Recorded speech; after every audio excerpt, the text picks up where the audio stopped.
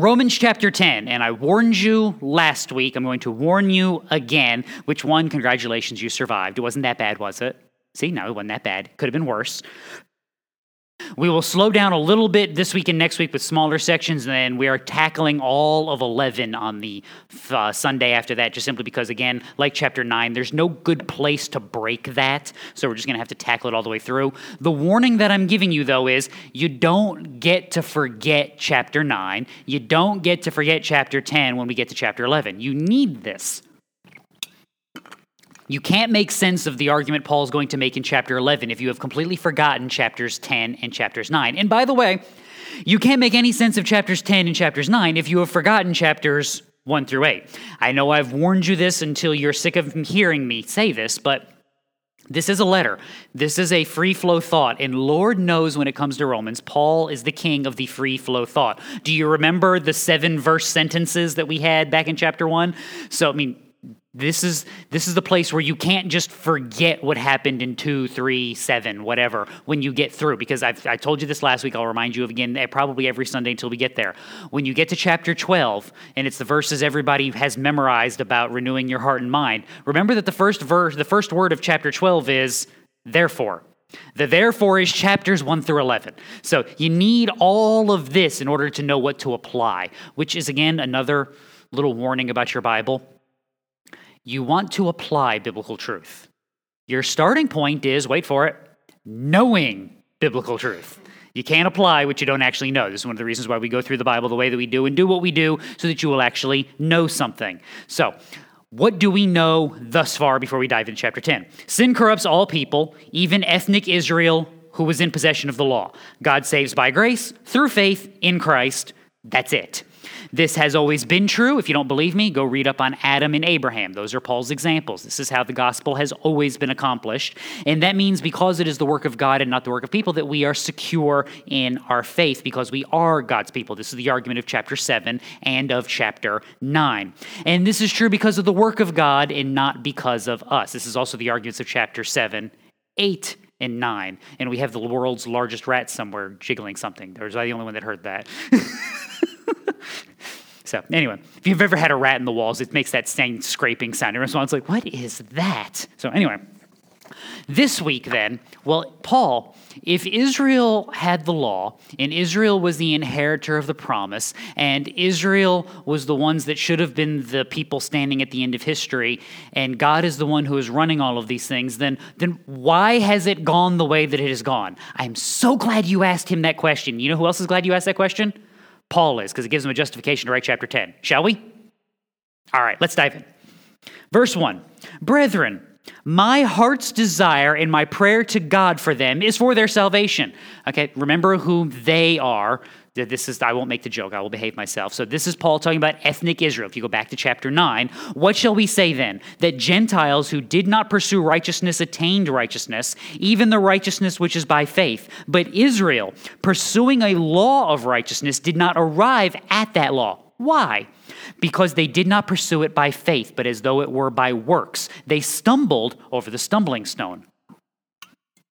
We will build on that in just a minute, so we're going to leave that alone for just a second. Now, the better question would be, Paul, why do you care?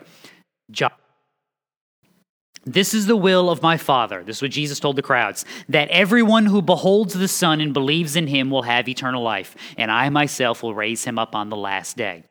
What's Paul's job? What if you're going to give Paul a job description? What's the title on the job description?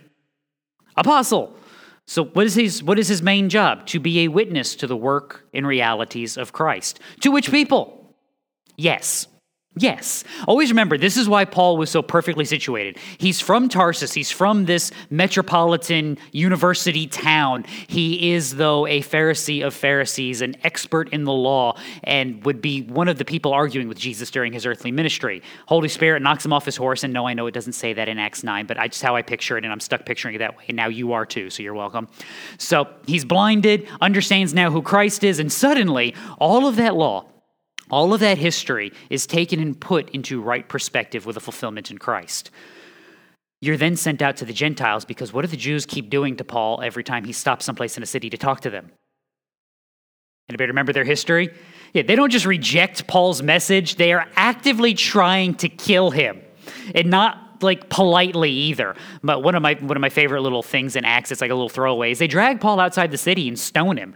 And you know when you stone people, you know when you leave them, right? Because you're convinced that they're dead. So there's the carcass of Paul laying down there. They're like, okay, I think that's good. And they all leave. And then Paul gets up, dusts himself off. Now, if I were Paul, and the people in the city had just stoned me what they thought was to death, and I have miraculously survived, you know what I'm doing now? I'm already outside the city. All the people throwing the rocks at me are inside the city. I think I'm going to go away now. Paul's like, well, time to go back inside and do that again. What is wrong with you, man? So, I mean, Paul has stubbornness, like, to 11. And that's a good thing because the Jews are rejecting, they're trying to kill him, but the Gentiles are receiving, and they're learning, and they're growing. But that doesn't mean you stop dealing with all of people, especially the people that you have grown up with, the people that should know the law, the people that should get this, and the people who are still crazy enough to invite you into the synagogue to let you teach on it. I mean, if they're going to let you come in and teach, you know what the answer to that is. As someone who has been invited to places to come and teach, you know what the answer to that is? Yes. Yes, I am very, very careful about who I invite here. I will go anywhere. You want to come talk? Absolutely. Can I say whatever I want? Yes. Yes, absolutely. And that's Paul. Bring him into the synagogue. Here's the scroll of Isaiah. Thank you. I'll be taking that. And here we go. Let's talk about Jesus. That's Paul. So this is why he cares. This is his job. This is the burden that the Holy Spirit has placed upon him. This is Jeremiah in action. I would like to not speak, but bones burning, can't keep it in, gotta gonna explode. So, verse 2. For I testify about them, ethnic Israel, that they have a zeal for God. Now we're going to pause real quick. I know you can see the rest of it on the board, but this really, really matters because really, really meaning it doesn't save anybody. Okay, and this is part of the lie of the modern world and part of why I love parts of the Bible like this. Because you can write this nearly 2,000 years ago and then you fast forward and you give people iPhones and you go, at the end of the day, people haven't changed any. See, it doesn't matter how zealously you believe something, doesn't matter how much you want it to be true, it either is or it isn't. And I've used this example before, I'm going to do it again. I can want it to be 75 and sunny outside all I want. If I go get an umbrella and put on my bathing suit and go outside, bad things will happen to me. Why? Because no matter how much I want it to be 75 and sunny, it isn't. And reality is undefeated. You can have zeal for God all you want. If it is a wrong zeal, it is not accomplishing anything. And this connects back to some of the things the other apostles have taught, things like 1 Peter 2. Coming to him, talking about Jesus, as to a living stone, which has been rejected by men, but is choice and precious in the sight of God. You also, as living stones, are being built up as a spiritual house for a holy priesthood, to offer up spiritual sacrifices acceptable to God through Jesus Christ. For this is contained in Scripture. Behold, I lay in Zion a choice stone, a precious cornerstone, and he who believes in him will not be disappointed.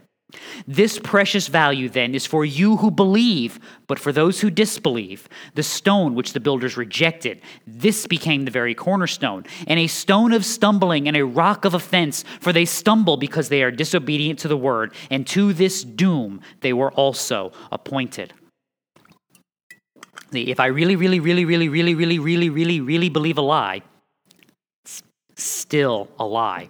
And that's one of the reasons you get the warnings that you get in Scripture, and why I joke with you about like the throwing things and running screaming from the room, but that's actually an important part of Christian living. Galatians 1. What does Paul tell the Galatian church? If we or an angel from heaven should preach to you a gospel contrary to what we have preached to you, he is to be accursed. As we have said before, so again I say now, if any man is preaching to you a gospel contrary to what you received, he is to be accursed. And by the way, I joke about the throwing things, but it is the biblical standard, just so you know. So Deuteronomy, if a prophet comes to you and it turns out the thing that he prophesied is not true, what do you do, Israel? You stone him. You take him outside the camp and you stone him to death. Now, what if the thing that he prophesied did come true and you go, ooh, it's a prophet? But then he looks at you and says, we should now worship other gods. Outside the city gates, throwing the big heavy rocks again. That's how this game is played. That's how it is always supposed to be played. I know you don't get to stone people, much to the disappointment of some of you, and those some of you are very bad people, just so you know. However, rhetorically, you should be ready to throw stones. I've told you this before, Christianity is a thinking religion. You have to be paying attention. You do not go willy-nilly. I mean, for crying out loud, how many times have we done this? You don't go willy-nilly in life. What are all the examples? You're compared to a tree. What is a tree? Trees just float around out in the woods, right? One day it's over here, one day it's over there. I mean, you never know with those oak trees. They're sneaky. No, I mean, for crying out loud, my father-in-law will still, to this day, give you directions based on trees that were cut down when he was a child. You go down to where the oak tree used to be. Wait a minute. Time out. When did the oak tree used to be there? 68. Oh, you gotta be kidding me. I've actually looked at it before. You do know that that was gone 15 years before I was born, right? He's like, okay, here's what you do. I mean, yeah, trees are the example of the Christian because they don't move around. You're supposed to be like an anchor. I don't know about you, but when I'm out on a boat and I put an anchor down, you know what I want it to do? Stay there. I don't want the anchor to go sneaking off somewhere. I don't want it to be like, I got an idea. Watch this. He'll never suspect anything. That would be bad. Anchors are supposed to stay put. Trees are supposed to stay put. These are the examples given to the Christian because what are you supposed to do? You are supposed to be anchored to the truth. You are supposed to be rooted in Christ and built up so that the winds and waves and the doctrines of this world do not pull you astray, so that you will be firm in your convictions as they are biblical. Now, that requires you to do what about the wind and the waves? You have to look at them and say, what? I am not following that. Why aren't you following that? Well, you see right here, see, this is what it contradicts, and this is how it's leading me astray, and this is where it's not honoring to Christ, and this is all the reasons why we're not doing that thing, which means, again, in order to apply biblical wisdom, I have to first have biblical wisdom. I have to know who Christ is, who I am in light of who Christ is, and why that matters. This is your job as a Christian. This is step one in discipleship. I've always told you, your discipleship journey begins where? At home. With who? You. You are your first mission. Strengthening, building up so that you can lead, so that you can make disciples. Now, they have a zeal for God, but not in accordance with knowledge. Why not? This is part of where things go off the rails. We've done this in Sunday school, and we don't really have time to go into it a bunch here, but just let me put it this way.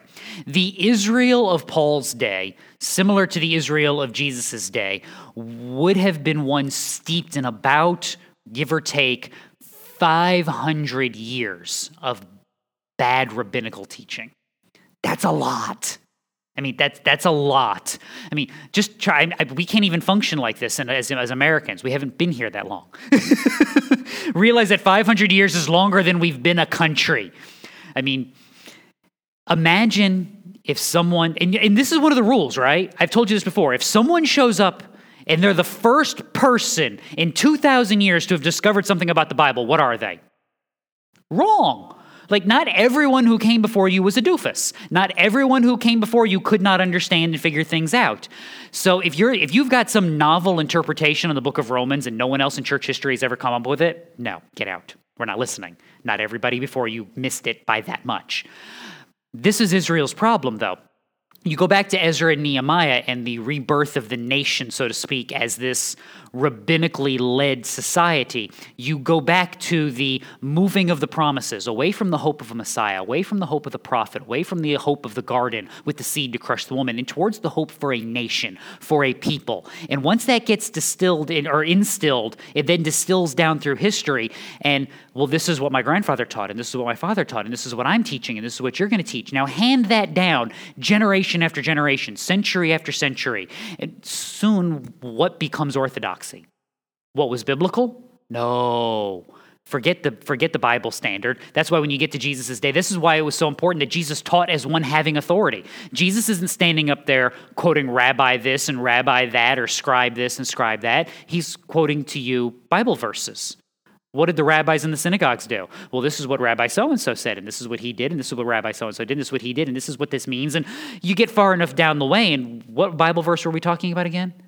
I've forgotten. I know all the rabbis, but I don't remember what Moses actually wrote. And that's part of the problem. The knowledge has been corrupted. Why? Why did humanity corrupt the knowledge? What does sin corrupt first? Everything else. We corrupt knowledge because we, in our sin, are corrupt. Which again, what's the cure, Christian? Who are you? Why are you? So you're corrupt. You've looked at yourself. You've looked in the mirror. You've seen your problem. Now where do you look? You've taken your look at yourself. You now take one of your 10 looks at Christ. Repeatedly, look away from yourself. Look to what Christ has accomplished. This is why you need chapters 1 through 8 to make sense of 9, 10, and 11. So let's continue verse 3. For not knowing about God's righteousness and seeking to establish their own, they did not subject themselves to the righteousness of God. See, what could possibly go wrong when you become the Savior? I mean, that couldn't possibly go badly for anyone ever, anywhere, could it?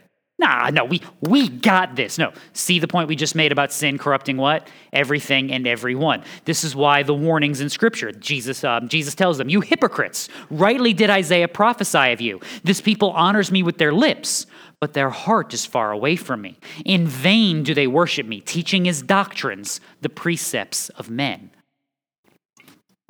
This is that rabbinic history I was just telling you about. This is the problem. So because they don't know God's righteousness, but they still try to find righteousness, they do not subject themselves to the righteousness of God. Keep in mind why that's so important. Salvation by grace through faith is not something Paul cooked up in a lab when he wrote Romans. It's the distillation of the entirety of biblical history. It is taking what God has been doing back since the garden and applying it to the church in Rome. Jeremiah 9, thus says the Lord, let not a wise man boast of his wisdom. Let not the mighty man boast of his might. Let not a rich man boast of his riches. But let him who boasts boast of this, that he understands and knows me. That I am the Lord who exercises loving kindness, justice, and righteousness on earth, for I delight in these things, declares the Lord. I've warned you about this before. This is where the modern unbelieving Bible scholar tries to drive a wedge where one shouldn't exist, is they take the law of Moses, and they take Leviticus, and they take Exodus, and they take Genesis, and they go, see, this is rote. This is laws. Do this, don't do that. There's smiting of peoples, all the good Old Testament stuff when you think of wrath and destruction, all that stuff. And then there's these prophets. And you get some dude in a suit from like Harvard, and he starts describing Jeremiah and Isaiah to you, and starts making him sound like some hippie, with some patchouli oil in his pocket. He'd be like, no, man, God's just trying to love you and redeem the people, and it's all about your heart. And stop. They're not different messages. When God gives the law, who does he give it to? A people that he has redeemed from Egypt. The people that left Egypt but were unredeemed, what happens to them? They die in the wilderness. This is what Jude tells you. They are judged by the tribe of Levi. The ground swallows them whole when they rebel against Moses. You see Miriam and Aaron turn leprous as judgment from God when they speak against Moses the prophet. You actually see the working out of God as he's redeeming a people, judging sin. What the prophets are calling you to is not some hippy-dippy Jesus where it's a different message. They're calling you to a right understanding of how the law is applied. So stop. How is the law supposed to be applied then? Okay, Christian, how do you apply it? What's the end goal of the law? What does it look like in your life when you've rightly applied the law? Describe it for me. Is there a summary anywhere in the Bible that might tell you what it would look like to follow the law? Would it look like loving the Lord your God with all your heart, soul, mind, and strength, and loving your neighbor as yourself? This is why, what is Jesus' commandment to you? That you would love one another. Why? Because that's the summation of everything. So, redeemed Christian living in 21st century America. It's 21st century, right? I always get confused every time we switch a new year. In 21st century America, we don't stone false prophets because that was the law for Israel, and you're not ethnic Israel in that land. You don't get to do that. If you stone prophets, what's going to happen to you? The government that God has established for you is going to put you in a jail. Well, maybe. If you do it in Chicago, you might get away with it. But you were thinking it. I just said it. It's okay. Depends on what the bail is, right? Anyway. Depends on who you are. I'm not gambling, but I'm willing to bet that if I did it, there would be bail. Just saying. So anyway. So you don't get to stone prophets. Okay, so how do you apply this, Christian? Well, what's the principle behind it? You stone the prophets because you purge the evil from among you. You remove it from the nation so that it does not corrupt and lead the people astray. Christian, this is the church discipline section of the program, right? Is the false teacher comes in, you go, no, false teacher, throwing the things and the screaming and the whole bit. Why? So that you would remove them from the congregation so they will not lead people astray. You would mark them as an unbeliever, and then you would refute the false teaching, because while you do not get to kill them in your legal system, you do get to kill the idea. And you get to make it a slave of Christ by proclaiming the truth rightly. Now they have been marked, and we know, don't follow that guy. Don't follow that teaching because it diverts from Christ in his true way. And this is what we should do. And now we have protected the people and we've applied the law. We have loved the Lord our God by upholding his doctrine, and we have loved our neighbor as ourselves by making sure he doesn't go to hell with the false teacher. Go team. This is a win. This is how you apply the law and lead it rightly. Now, that's not you establishing your righteousness. That's you doing what you know you're supposed to do because the Holy Spirit's kicking you in the rear end to make you do it. That's what the prophets are calling Israel back to call out to the Lord, that he would change their hearts, that he would redeem them, that he would usher in the new covenant so that this redeemed people would love their Lord, their God, and then love their neighbor and follow him rightly. That's why the prophets sound so different from the law and the commands, because they're calling you back to the right understanding, not a change of life from the outside in. Can't be done. Can't be done. Fake it till you make it does not work in this world. If you don't believe me, go on a diet. And I'm not even kidding. This is what we do all the time. It's the first week of January. I'm going to be good today. Because what happens tomorrow? You know it. I know it. I don't have to say it. They're calling you back to not that change, not the one that works to the inside, but the one that works from the inside. That's why Micah can say things with what shall I come to the Lord and bow myself before the God on high? Shall I come to him with burnt offerings? You better, it was commanded. With yearling calves? You better, it was commanded. Does the Lord take delight in thousands of rams and 10,000 rivers of oil? He should. He called for those sacrifices. Shall I present my firstborn for my rebellious acts, the fruit of my body for the sin of my soul? He has told you, O man, what is good. What does the Lord require of you but to do justice, to love kindness, and to walk humbly with your God? It's the picture of the garden. Cain and his sacrifice are rejected. Abel and his sacrifice are accepted. The problem is not on the outside. The problem is the heart. So they did not subject themselves to the righteousness of God. For Christ is the end of the law for righteousness to everyone who believes. Why? Because Jesus is the answer to every question in your Bible. What Israel gets wrong is the problem that humanity still has to this day. It's that law-gospel distinction. Give me my list. Be honest. You're comfortable here. Give me my list. Tell me what I should do. Tell me what I shouldn't do. Give me my marker so I can check them off. And then tomorrow, give me a new list so that I can just start all over again. And this is easy, right? This is simple. Again, if your Bible was going to cover every possible scenario and tell you what you should and should not do in each scenario, how big would this book actually be? Yeah. We'd be lugging this thing in on a truck. Be like, all right, knock out that wall so we can back in our Bible for the reading this morning. I mean, that's not going to work. You can't even cross-reference that. Imagine trying to cross-reference that without Google. We struggle with Google. Hey, Google, what's 3rd Romans? I mean, that's what would happen to your Bible. Instead, you're given what? Love the Lord your God with all your heart, soul, mind, and strength. Why? Because you've been given a Holy Spirit who is leading you, who is guiding you, who is bringing to your remembrance what you need in the moment. Why? Because your heart has been changed so that you will actually live in accordance with what God has commanded and what God is doing. You have been changed, therefore you are different, therefore you think differently. Remember, this is always the pattern for changed life. Change the heart so that I change what I want out of life. When I change what I want out of life, I change what I think about. When I change what I think about, then I start changing what I actually do because I am now living in accordance with my desires. This is the work that the Holy Spirit is doing. This is the work of sanctification. Today, your desires that you're working on, that the Holy Spirit is kicking you about, might be different from a year from now because you know what? The sin you're going to deal with a year from now, you're not ready for now. You've got different problems today. When it's time to deal with that one, we'll deal with that one and we'll rejoice over the victory. But in the meantime, you are being spurred by God because he has redeemed you. You are no longer living according to a checklist, but you are living according to the principle of what? Love and honor God in what? Everything. Where? Everywhere. With who? Everyone. This is why I always tell you, you know when you sin. You know when you've gone astray. It's not like it was an accident. It's not like you fell off and you're like, oh, how did I get here? You knew what you're doing. You knew why you were doing it. You knew where you were doing it. You knew all of that, and you went through every single roadblock. So now what do? Okay, you remember that you're corrupt in your sin. You've looked at yourself. Now do what again? Go back. Look at Christ. See the accomplishment and start again. You repent of that sin, start over, kill that sin with fire, because guess what you're working on today? The one the Holy Spirit just showed you. And that's the one that's a problem. That's the one we deal with, and that's where we move. This is what Christ has accomplished. This is what Christ was always accomplishing, and this is what he is accomplishing until he comes back. You can go to places like Galatians 3. For as many are the works of the law are under a curse. For it is written, cursed is everyone who does not abide by all things written in the book of the law to perform them.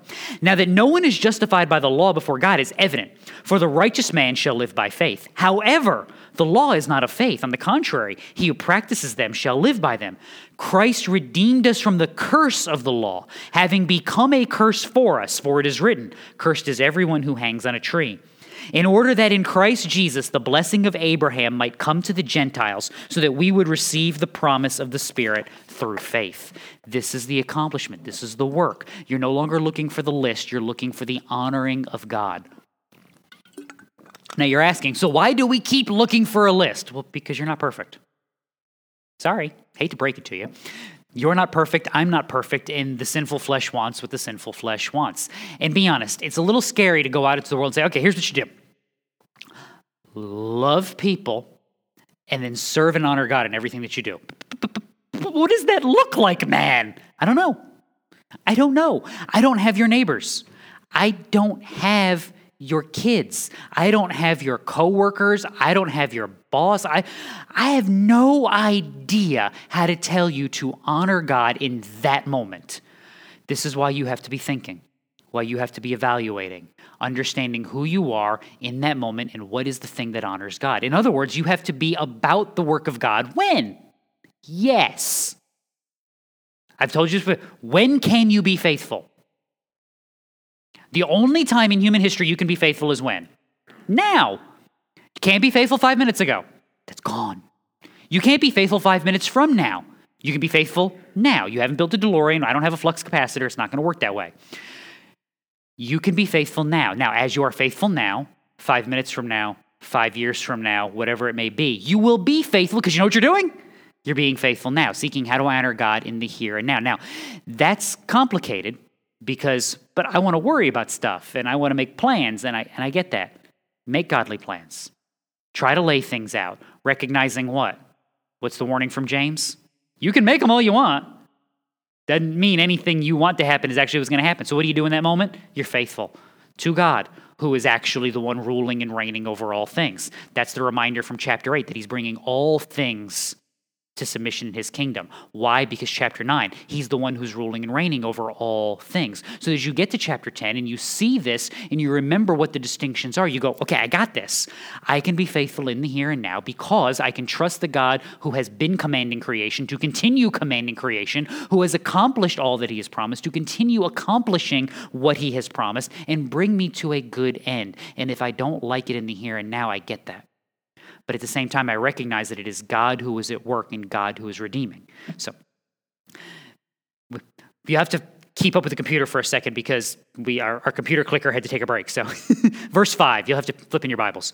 For Moses writes that the man who practices the righteousness which is based on law shall live by that righteousness. Now, where does he write such a thing? Well, he writes it in Leviticus. You shall keep my statutes and my judgments by which a man may live if he does them. I am the Lord. And by the way, you actually living by the statutes you're supposed to keep and the ones that you hold others to, Moses in Leviticus isn't the only one who writes that. What did Jesus tell you, Matthew 7? Do not judge so that you will not be judged. I know that's the one that the world knows, but we got to keep reading. For in the way you judge, you will be judged, and by your standard of measure, it will be measured to you. And by the way, Jesus isn't the only one who says that. James applies it. James 2. Whoever keeps the whole law and yet stumbles in one point, he has become guilty of all. So, I have to be consistent. I have to actually live up to the things I'm holding people to. Now, this is really good news for you, Christian. I'm doing my Johnny Depp thing again, sorry. Why is this good news? That you're called to consistency, to maintaining a good standard, and the standard you bring out into the world is a standard the world should be expected to be able to hold you to. Why should that be something to celebrate to you? Aren't we called hypocrites all the time? Yes, because we misexplained the message. What should be the message to the world? That sin is real, it has corrupted all, and we all fall short of the glory of God. But by his grace and mercy, we have been redeemed, are being redeemed, and will one day be redeemed by his grace, by his love, and by his accomplishment, so that in all things we praise the one who has saved us. I am not good. Not in and of myself. I am good only as I am in Christ. And I only do good as I worship and serve the Creator who has redeemed me. That's supposed to be the message. We get accused of being self-righteous because we look at them and go, can you believe these people are sinning like this? First of all, what should always be the answer to that question? Can you believe the world did ... The answer should be what? Yes. Yes, I can believe that the world did that. Why can I believe that the world did that? Because I've read my Bible. And I recognize that sin corrupts what? Everything and everyone in every way. So when I look out in the world, I go, yes, I am disappointed, but I am not shocked that they have corrupted justice, that they have corrupted the law, that they have tried to change the way we view ourselves and our relationships. Why would I be shocked at this? You mean sin corrupted something and has tried to use it as a cudgel against Christians so that they would try and undermine Scripture? That would never happen in human history. What's the original lie?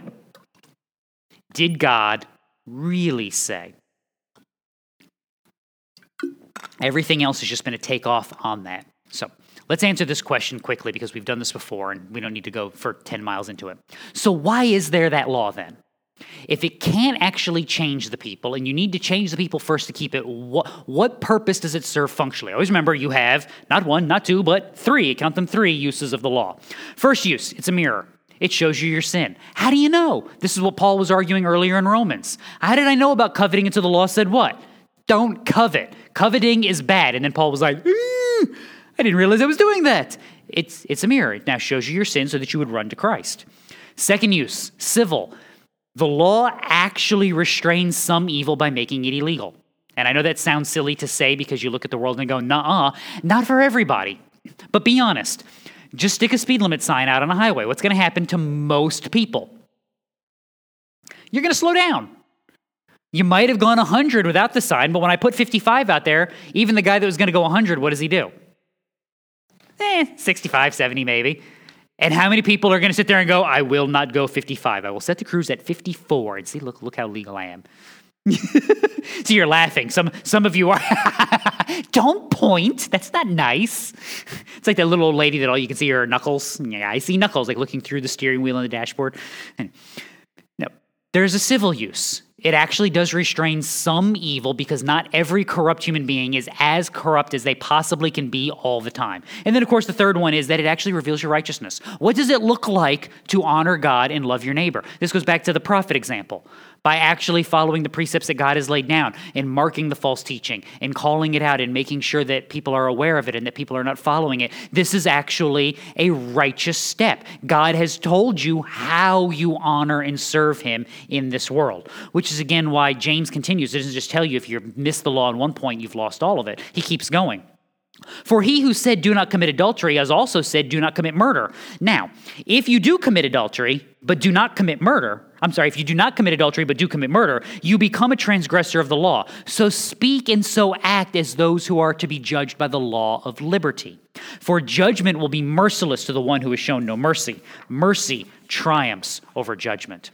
This is where we don't do a good job in the public square. By the way, I'm talking to me too, because what we do a great job in the public square very often is making sure that everybody knows what we have told them is wrong. And this is one of the reasons why Christianity struggles in the public square, because the gospel is not built for sound bites. It never really has been, it never will be. Like, what's the scourge on Christianity as far as I'm concerned? You should know this. Coffee cup theology. We take one Bible verse and we stick it on a coffee cup and people are like, this is my verse. And I love it. And like, but that's not what it means. Why is that bad? Sometimes it's not always bad. Sometimes it's okay. But why is that a problem? Because we lose the context, we lose the message, and we've tried to distill it down to one little soundbite and one little snippet. Well, when you go out into the world and we get the cable TV news system and we have the attention span of a gnat because something more entertaining is going to be on my phone in 5 minutes, it's really hard to actually have a conversation and explain the why and the how. I've always remembered love him or hate him, but I was watching an argument. It just turned into an argument between, I don't remember who it was with, but Doug Wilson was having an argument with someone, and the woman he was arguing with kept cutting him off, and he had a great line, and he stopped, he goes, I frequently have thoughts that require more than one sentence to express. And she kind of stopped like, I think I've been insulted. I'm like, you have been insulted. Because every time he would say one little sentence, she'd interrupt him and throw something in there and then look at him like, huh? And it's like, no, see, I'm actually trying to make a point. You're not. But why does he have thoughts that require more than one sentence to express? Because the gospel's complicated. You have to actually get people lost before you can get them saved. And you have to explain to them what the problem is and what sin is because they've lied to themselves for so long. And this is where the law is helpful and where it is also complicated and where we fail in the squares because we go out with the first use, which is, hammer. And when you go out into the public with a hammer, what does everything look like? A nail. And you do what? Woo, woo. And we forget the other part of this, that yes, we've made them look at themselves. Yes, we've shown them their sin. Now we have to do what? Show them Christ, and that's a lot harder. This is one of the reasons why public discourse becomes so difficult for the Christian, why I tell you, where should your first ministry be? At home, in the places you have influence, where you go to work, where you go to the grocery store, that person you talk to. These are the places you have influence. It's not the only way it can be done, but it is the way throughout history that it has primarily been done. Verse 6. But the righteousness based on faith speaks as follows. Do not say in your heart, who will ascend into heaven, that is, to bring Christ down, or who will descend into the abyss, that is, to bring Christ up from the dead. I'm going to pause right here because this is kind of the middle of a quote, but before we get to the quote, there's a riddle that Paul is actually building on. It's in Proverbs 30. Surely I am more stupid than any man, and I do not have the understanding of a man. Neither have I learned wisdom, nor do I have the knowledge of the Holy One. Who has ascended into heaven and descended? Who has gathered the wind in his fist? Who has wrapped the waters in his garment? Who has established all the ends of the earth? What is his name or his son's name? Surely you know. Now, if I didn't tell you that was from Proverbs, this is fun. If I didn't tell you that was from Proverbs, and I asked you to pick a book of the Bible that came from, what does that honestly sound like? It sounds like Job, doesn't it? God questioning Job. Basically, God for 4 chapters going, who do you think you are? Like, seriously, man, get your butt up here. I mean, that's basically 4 chapters of God to Job. That's what Proverbs is doing here. What's the point? It's a connection. God asks those questions because it reveals what about Job? Your tininess, his eternality, your lack of knowledge, his wisdom. What is Proverbs doing? The same building, the same idea. Sure, if you're going to learn, surely you know you've ascended into heaven. You've descended down from heaven to explain to God. Now you get Jesus. Why can Jesus tell you about God? Because he teaches and tells you about what he has seen and what he knows. He is the right prophet who explains God because he is the one who has seen God as Moses saw God face to face. He is the one who will explain him. So who has ascended into heaven as the people's great high priest to make sacrifice for them and offer their prayers? This is Christ. Who has descended into the earth? Who has crossed the sea, the abyss, so that he would deliver his people and bring them before the Father? This is why Paul is quoting this. It's immediately trying to get you to look to Jesus. Now there is more to this quote, verse 8. But what does it say? The word is near you, in your mouth and in your heart. That is the word of faith which we are preaching. So now he's connecting back to Deuteronomy chapter 30. This commandment which I command you today is not too difficult for you, nor is it out of reach. It is not in heaven that you should say, who will go up to us to get it, to make us hear that we may observe it. Nor is it beyond the sea that you should say, who will cross the sea for us to get it, for us to get it for us to make us hear it, that we may observe it. But the word is very near you, in your mouth and in your heart, that you may observe it. So Moses told that to the Israelites, that you know that what God has told you is something that you can do. It is not far away, it is before you. The writer in Proverbs is doing the same thing. He's connecting that idea so that you would go back, Moses gave that to the people. But now the writer in Proverbs is expanding on that, talking about his son from the Most High, who's going to explain this, who's going to give wisdom. Paul is now quoting this to tell you what? Verse 9, that if you confess with your mouth Jesus is Lord and believe in your heart that God raised him from the dead, you will be saved. For with the heart a person believes, resulting in righteousness, and with the mouth he confesses, resulting in salvation. See, that sovereign God of chapter 9 is the saving God of all of human history. And as he is changing and redeeming his people, what do? They actually respond. They are actually changed. This is why those judgments on Israel in the wilderness were so important to see, because it's a people brought up out of the land of Egypt who have not been redeemed. What is their fate? What happens to the people who don't get on the ark? What happens to the people who don't flee Sodom and Gomorrah? What happens when you don't believe in the Exodus? What happens when you take from the treasures of the cities when you are not supposed to? It's the judgment of God. Now, again, I've told you this before. I'm going to tell you this again. You see God delivering his people. Look for the judgment upon sin. You see God judging sin. Look for the deliverance of his people. This is the work that God has been doing, because God is redeeming and delivering his people from what? From the midst of sin, from its presence and from its power, where they live daily. There's nowhere in the Bible where you look at the people. Okay, there's one place in the Bible where you can look at the people, but that's the only place, and go, look, it's just so perfect and pristine. Well, I can't believe they got this wrong. Outside of the garden, every other person has been in what kind of a world? Yeah.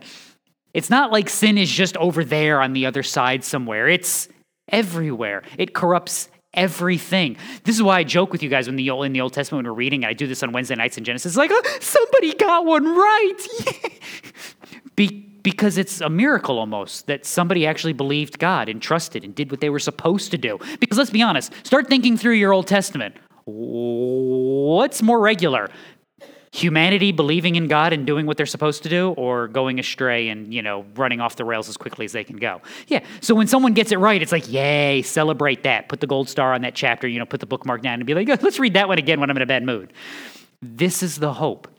This is the reminder, though, that in the midst of that world, in the midst of the difficulty, in the midst of the questioning people, we have a Savior who has come down. We have a Savior who has ascended to the right hand. We have a Savior who has crossed the sea, who has accomplished everything that needs be done for his people. That's why he could tell them what? John 8, Jesus spoke to them saying, I am the light of the world. He who follows me will not walk in the darkness, but will have the light of life. Yea, though I walk through the valley of the shadow of death, for Christ is with me. What did he tell Nicodemus in John 3? As Moses lifted up the serpent in the wilderness, even so must the Son of Man be lifted up, so that whoever believes in him will have eternal life. And what does it look like? See, let's put this in perspective. Moses had that faith, but Moses didn't make it into the land. And yeah, he was a little bitter about it. But Moses doesn't argue with God. That's a faith and a trust. To recognize the right judgment of God, and to still lead the people, to still give them the information of Deuteronomy, to still be the good prophet who honors God even when your world has not gone perfect. Joshua is one of the spies going into the land. Imagine going and seeing the land after everything that God has seen, knowing that God is going to give us this land. And then you come back and the other spies are like, I don't know, man. Those dudes are tall. I mean, come on. Did you see them? I mean, just imagine for a minute you're Joshua, arguing with these guys, trying to convince the people. What does that, at some point, don't you just want to look at people, you know what, fine, don't go into the land. I'm going without you. Be that way. But that's the faith of Joshua, to actually love the people enough to try to convince them, to talk to them, to argue for God, to be Caleb, the other good spy into the land, who then goes with all of these people to conquer all of these cities and all of this territory, and then, and then the computer wakes up, and then shows up looking at Joshua when he's 80-something years old. He's like, me and my kids need to go conquer our city. Are you good with that? Yeah, we're going to go kill some guys. Have fun. 80-something years old. I'm going to go off into battle. We're going to go conquer if the Lord allows it. That's what the faith actually looks like in the midst of a sinful world. It's not perfect. It's not great. But it is faithful. It is trusting. Verse 11. For the scripture says, whoever believes in him will not be disappointed. Yes, it does. It says so in Isaiah 28. So what? Verse 12. For there is no distinction between Jew and Greek, for the same Lord is Lord of all, abounding in riches to those who call on him. Yes, That's part of the so what. That salvation hasn't changed. That the salvation by grace through faith in the garden is a salvation by grace through faith for Noah, for Abraham, for David, for everyone, for the Romans, for you, for as many as God will call to himself until he calls us home or brings down his kingdom. That's the hope. That's the function. God has and always has had a people. They are his redeemed people. The ones who trust in him, who love neighbor because he has changed their heart, and love and serve God because he has shown them his grace and his mercy. And that's why this ends at verse 13. For whoever will call on the name of the Lord will be saved. Because that's been the promise from the beginning. See, great example of this. I always joke, if you were Peter on Pentecost, Holy Spirit comes down, spin the Rolodex of your brain. You ready? Start spinning. I know you know what happens, but just start spinning. You get one message. What book of the Old Testament are you running to? Because I know me, I'm going to the garden, I'm going to the picture of the ark, maybe the work of the crossing of the Red Sea. Peter's awesome. Joel 2. Nobody in this room would have picked Joel if left to their own devices. I will display wonders in the sky and on the earth, blood, fire, and columns of smoke. The sun will be turned into darkness, the moon into blood before the great and awesome day of the Lord comes. And it will come about that whoever calls on the name of the Lord will be delivered. For on Mount Zion and in Jerusalem there will be those who escape, as the Lord has said, even among the survivors whom the Lord calls.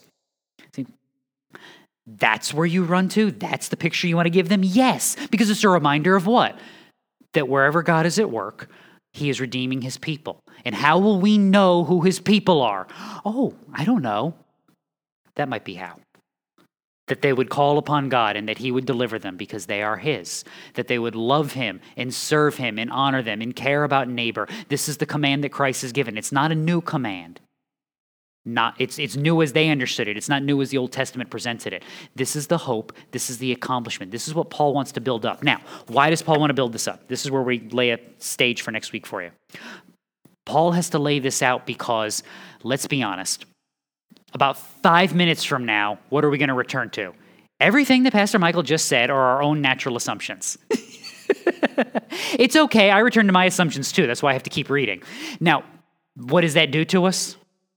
There's a way that seems right. There's a way that we build upon ourselves and we think that's the right way. And we start interpreting everything through that. That's not evaluating. That's not thinking. That's not living in a way that honors God because we are no longer actively living in the world. It's passive. You're drifting about. We covered this. Don't do that. It's bad. Ooh, I haven't done this in a while.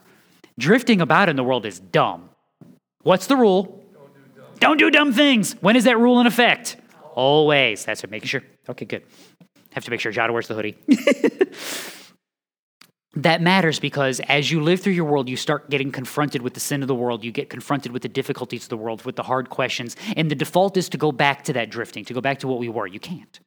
You are redeemed. You have looked at yourself. You look at Christ. Now know what? Who Christ is, what he has accomplished, that he has redeemed us from that futile way of life, and he has set us to work in his kingdom, and that I evaluate and look at the things of this world through the lens of what pleases and honors God first and foremost, so that I may testify to his goodness and to his grace, so that as I have been saved and as I have been built up in his kingdom, I am now building up his kingdom by either adding to it or strengthening those who are a part of it. This is the daily work of loving neighbor, of serving God, and this is the work that Paul is trying to get the Romans towards, but they've got to see their world rightly first, and that's what he's building through. Starts with what? Who God is. Sovereign, ruling, redeeming his people. What kind of a people? Chapters 1, 2, and 3, a broken and sinful people. But by his grace, chapters 4 and 5, and by the work of Christ, he has saved them and brought them into his communion, so that as they live, even in spite of how they live now, chapters 6 and 7, because of the work of Christ, chapter 8, they are redeemed and secure in his kingdom. So they will recognize his work as the people of God, so that as they live, they will recognize that as they call upon him, he will redeem. And as they live for him, he will come through on all that he has promised them because they know who he is and what he has done. Let's pray.